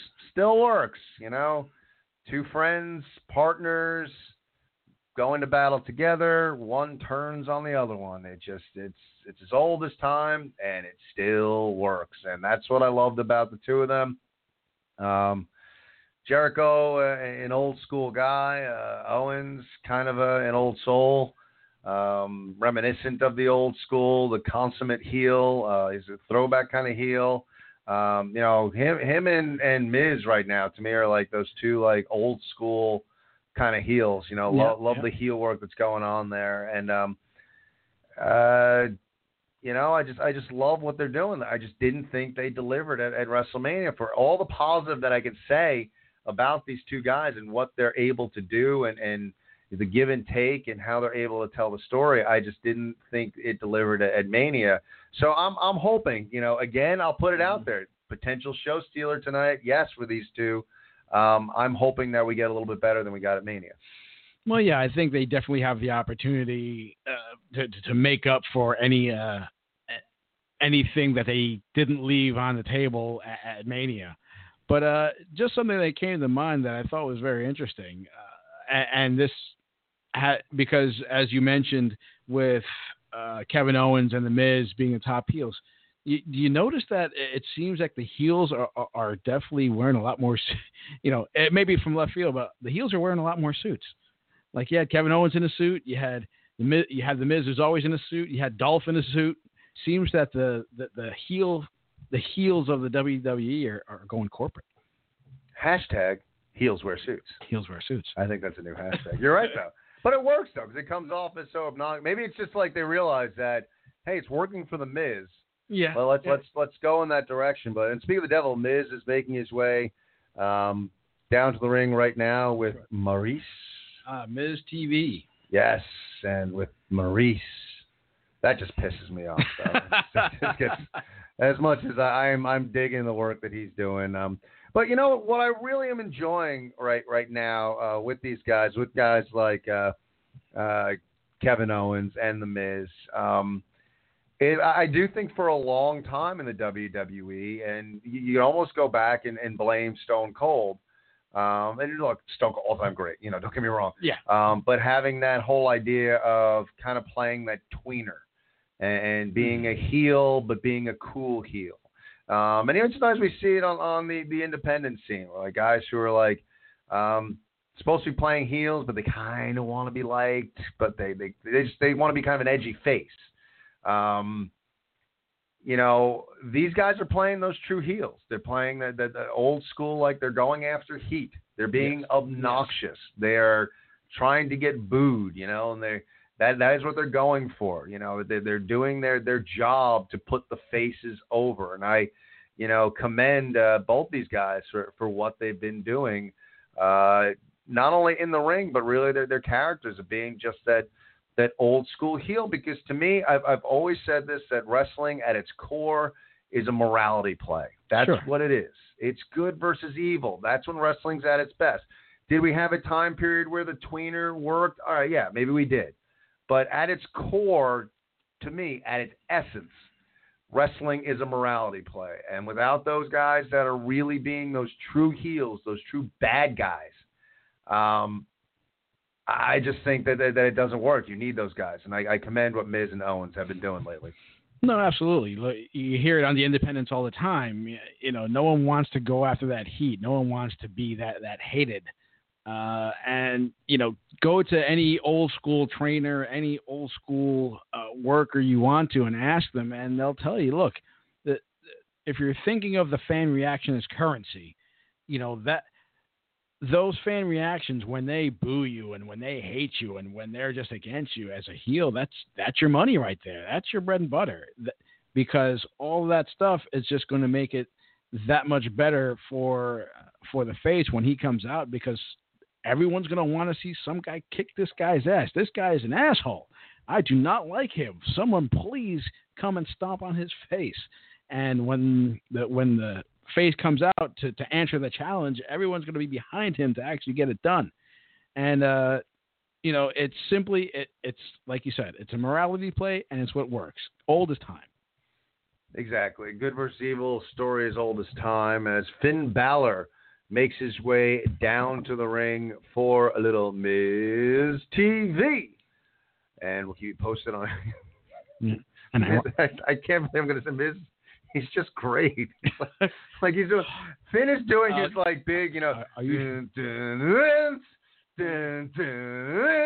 doing his entrance, and Miz is just sitting there, like just completely unentertained, just completely like, yeah, okay, when are you gonna get done with that crap? The Miz is not impressed.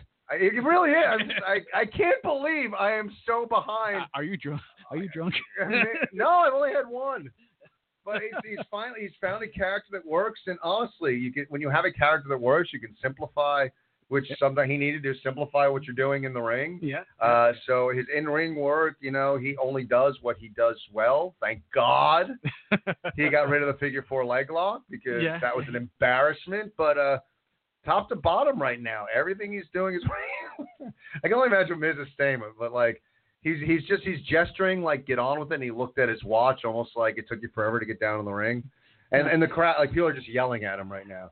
And ironically enough, someone called the Demon is the face, which is another piece of irony in wrestling. When my hand goes up, your mouth goes shut. It's just good silence. It's just good stuff. And now they're chanting yes.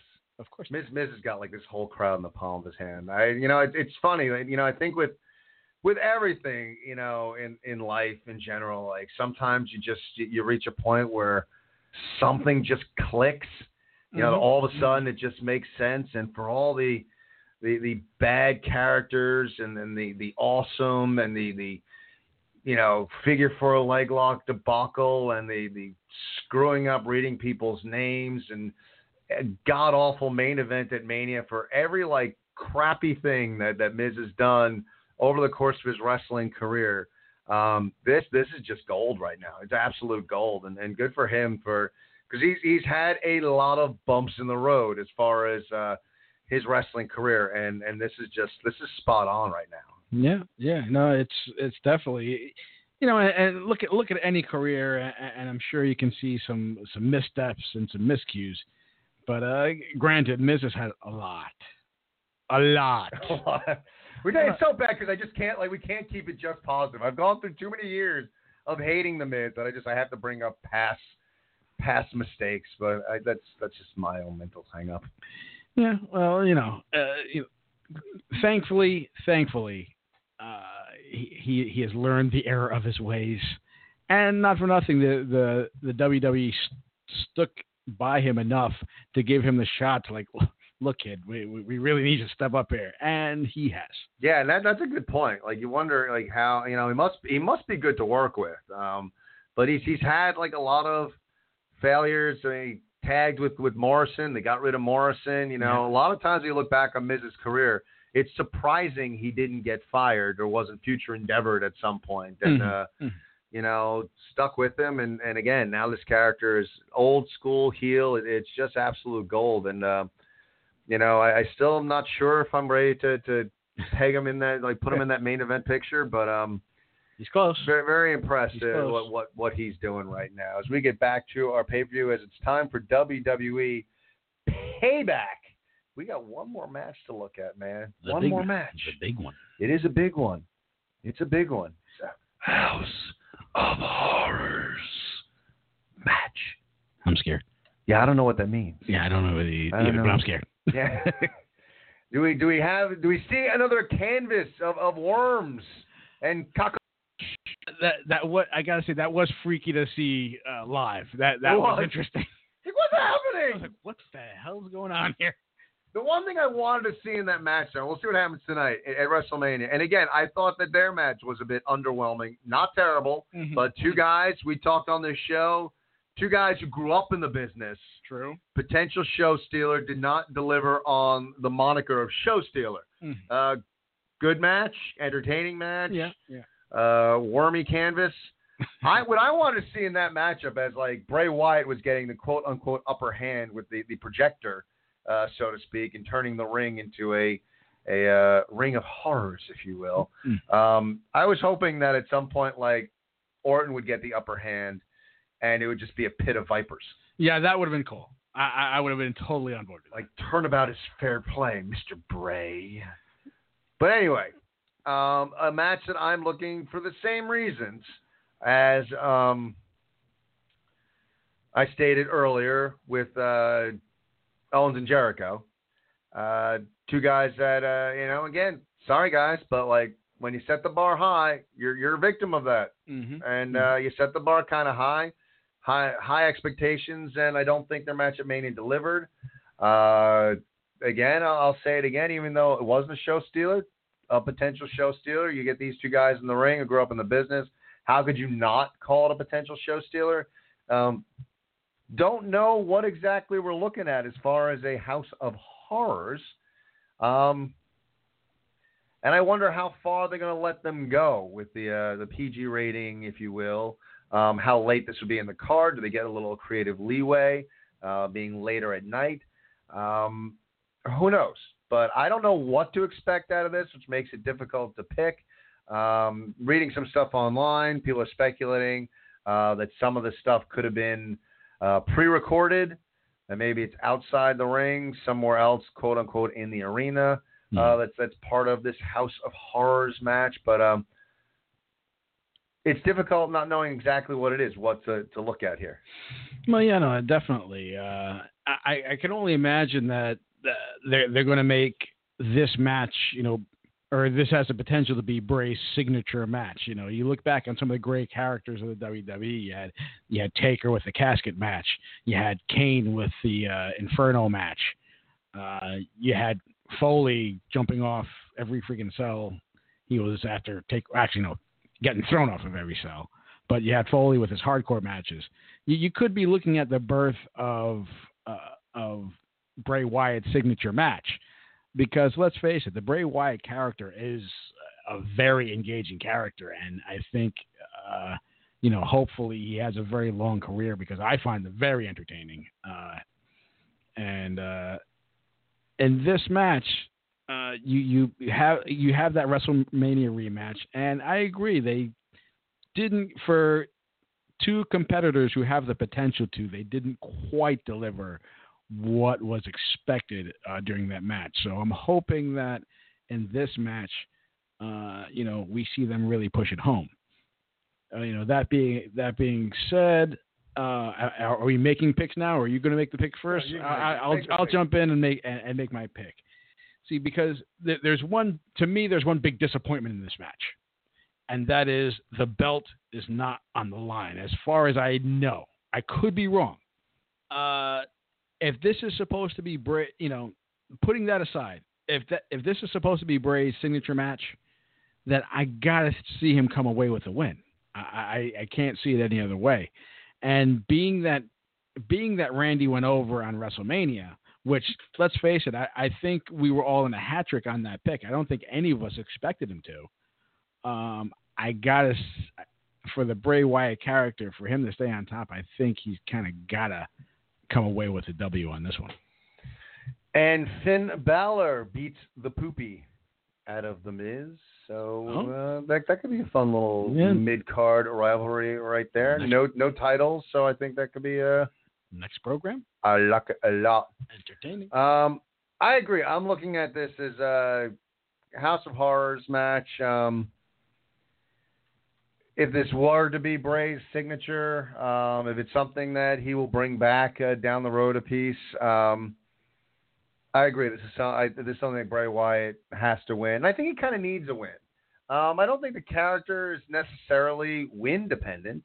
True. True. And I don't get caught up in that. I mean, the IWC gets so caught up with this person being buried and this person needs to get over, and it's like, these guys are going to have a Bray Wyatt, unless there's an injury, and knock on wood, that doesn't happen. Long career, long career ahead of him, we're talking about a guy that could be hanging it up in 2030 something. True. People are not going to look back and say, remember when he lost to Randy Orton in 2017? They were burying him. I mean, you gotta remember, man. Like wrestling, it's year round. It's cyclical. Guys, if they're gonna have long careers, they go up, they go back down, they come back up. That's just the nature of the business. So, I don't get caught up with that too much, but I do think he kind of needs a victory here. If he won at WrestleMania, it would be a more interesting debate. Mm-hmm. But losing at Mania, Randy Orton's a big dog. Randy Orton is a bona fide Hall of Famer, an all-time great, and one of the best workers you're ever going to see. Absolutely. No argument. Fans need to appreciate what they see out of Orton more, because that dude is amazing. In Bray's young career, I think he could use a victory against a guy like Randy Orton. And to lose a match like a House of Horrors match that's going to be like his playground, quote unquote, I just don't think it's the right direction. So I think that he's going to win the match. I'm not going to say he needs the victory, but I am going to say he could kind of use the victory. So I'm going to say that Bray Wyatt emerges victorious as well. And let me go to the envelope or my cell phone that has Dave's text on it. And his pick for this match is also Bray. Okay. It is all that scared the hell out of me, by the way. I didn't know you were doing that. So we have a hat trick on that as well. Good stuff today, Rock. We did it. We got through the 2 hours. Dave, we missed you. Looking forward to having you back next week with our big announcement. We're ready for Payback, Rock. We are ready for Payback. Very excited. Again, be sure to tune in next week. We'll be back at our regular time slot at 6:30. We'll give you our big announcement. Jump on Twitter at The Ken Reedy Show. I think I'll be live tweeting during tonight's pay-per-view event, Payback. Everyone have a good week. Enjoy Payback. For Rocky, I am Ken. Good night, everybody.